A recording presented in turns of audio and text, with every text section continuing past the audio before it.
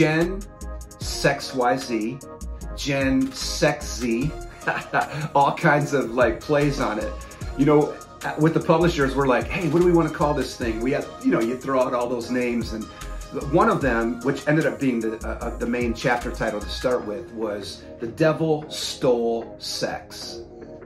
And the idea behind it was, the devil stole love, and when the devil stole love, he stole sex and sexuality.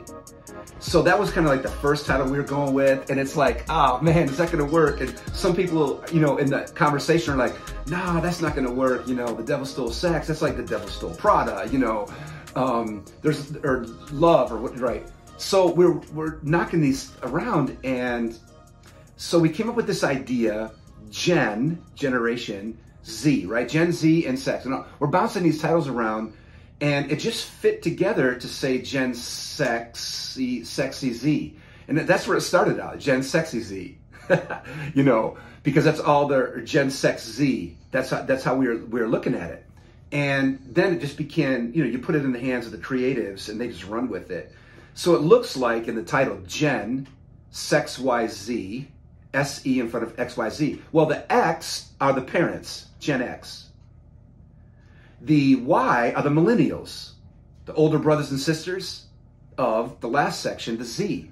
So you have sex from the standpoint of the last three generations. You know, one of the big things that we talk about in there is this tsunami, the sexual revolution tsunami that has crashed on the shores of America and left behind it chaos, debris, confusion. So when you look at it that way, that's the title really was shaped out of how do we pull together a understanding of sexual revolutions in each of those Gen X, Gen Y, and Gen Z.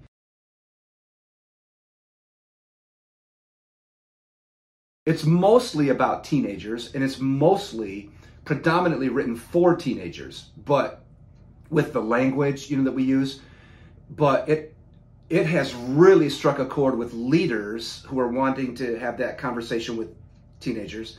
And man, I didn't really plan it this way, but parents who have just, I had two parents today, just out of the blue, just got your book, can't wait to read it Tuesday, you know. The reason I wrote the book was because I had stared into the faces of dozens and dozens and dozens, hundreds over the years, of students who are confused about sex and sexuality.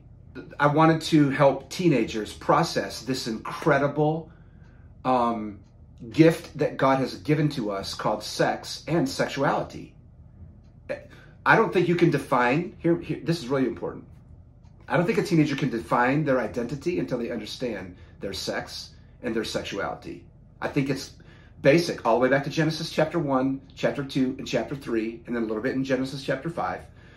It is basic to creation that we understand that we are sexual beings and sex beings as much as we are anything else, spiritual, physical, you know, social, mental, all of that. Emotional. So I felt like if I could just help teenagers understand this aspect of their life, they'll be so much healthier.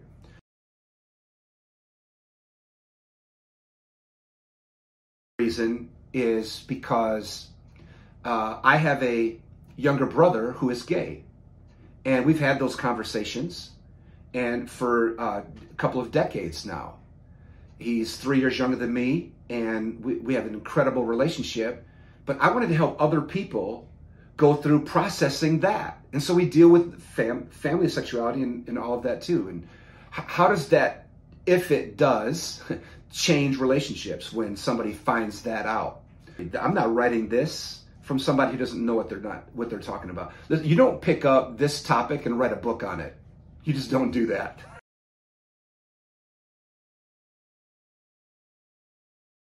Our ethic of sexuality is going to come from one of those.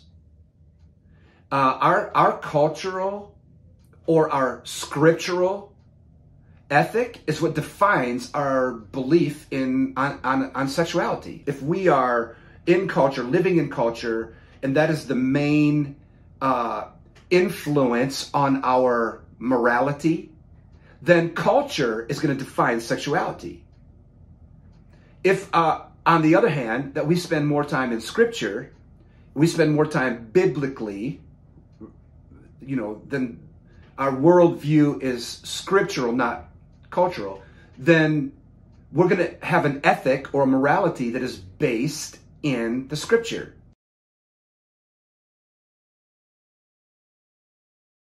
Popularity has created principle. And you got to hear me. Popularity is not principle. Okay?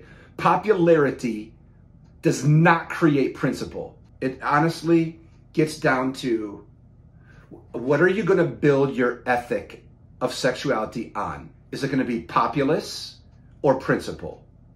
Okay? If it's built on populace, it's changing. Have we not proven that? There's nobody listening to the podcast that can deny that. Culture shifts. And along with it, principles shift. We feel this way in the 60s about something. We feel this way in the 80s about something. But then when the 00s hit, then I feel a whole nother way. And now today in the teens and now the 20s, I feel a whole different way.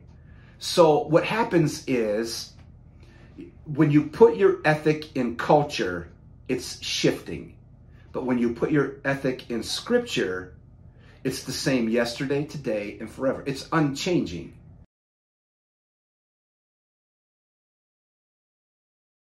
What I found was, as I've looked at certain things in culture from a scriptural perspective, it is people who throw out the supernatural really quick that throw out the scripture.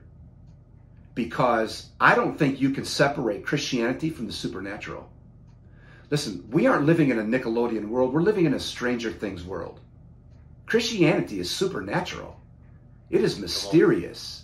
You cannot take the supernatural out of Christianity. And so what I've found is, a lot of times, often, people will take the supernatural out of Christianity, then they sterilize the Bible or they neutralize the Bible.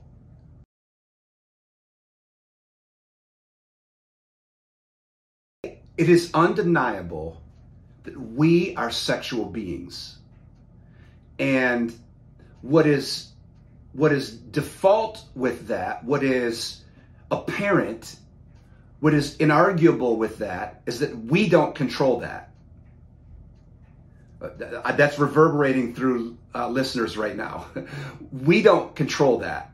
We don't control our maleness or our femaleness.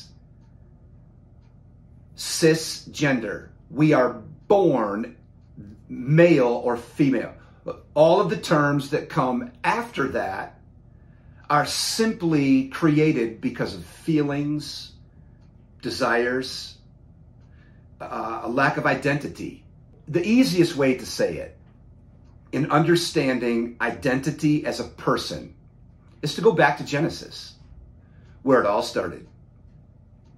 We could literally stop at Genesis 5 and do a mic drop and not have to deal with another text and have enough content to settle the question today on sex and sexuality.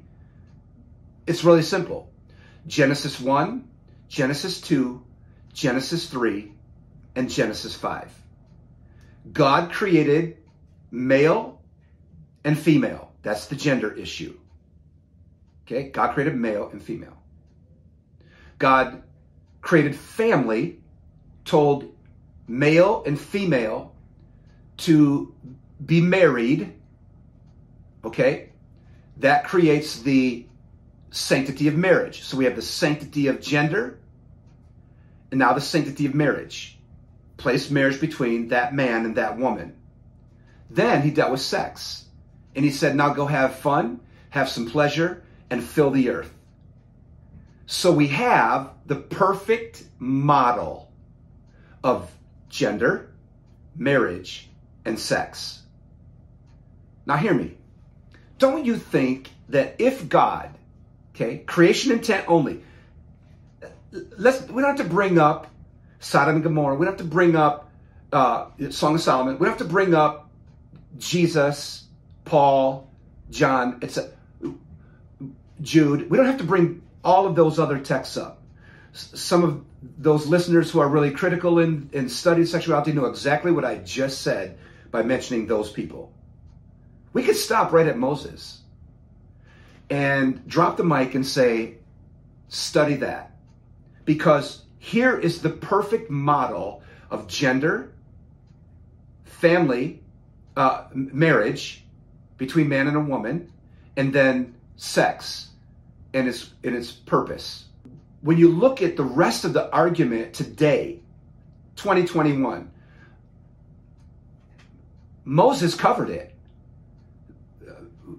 In Genesis, he covered the gender issue, he covered the marriage issue, and he covered the sex issue.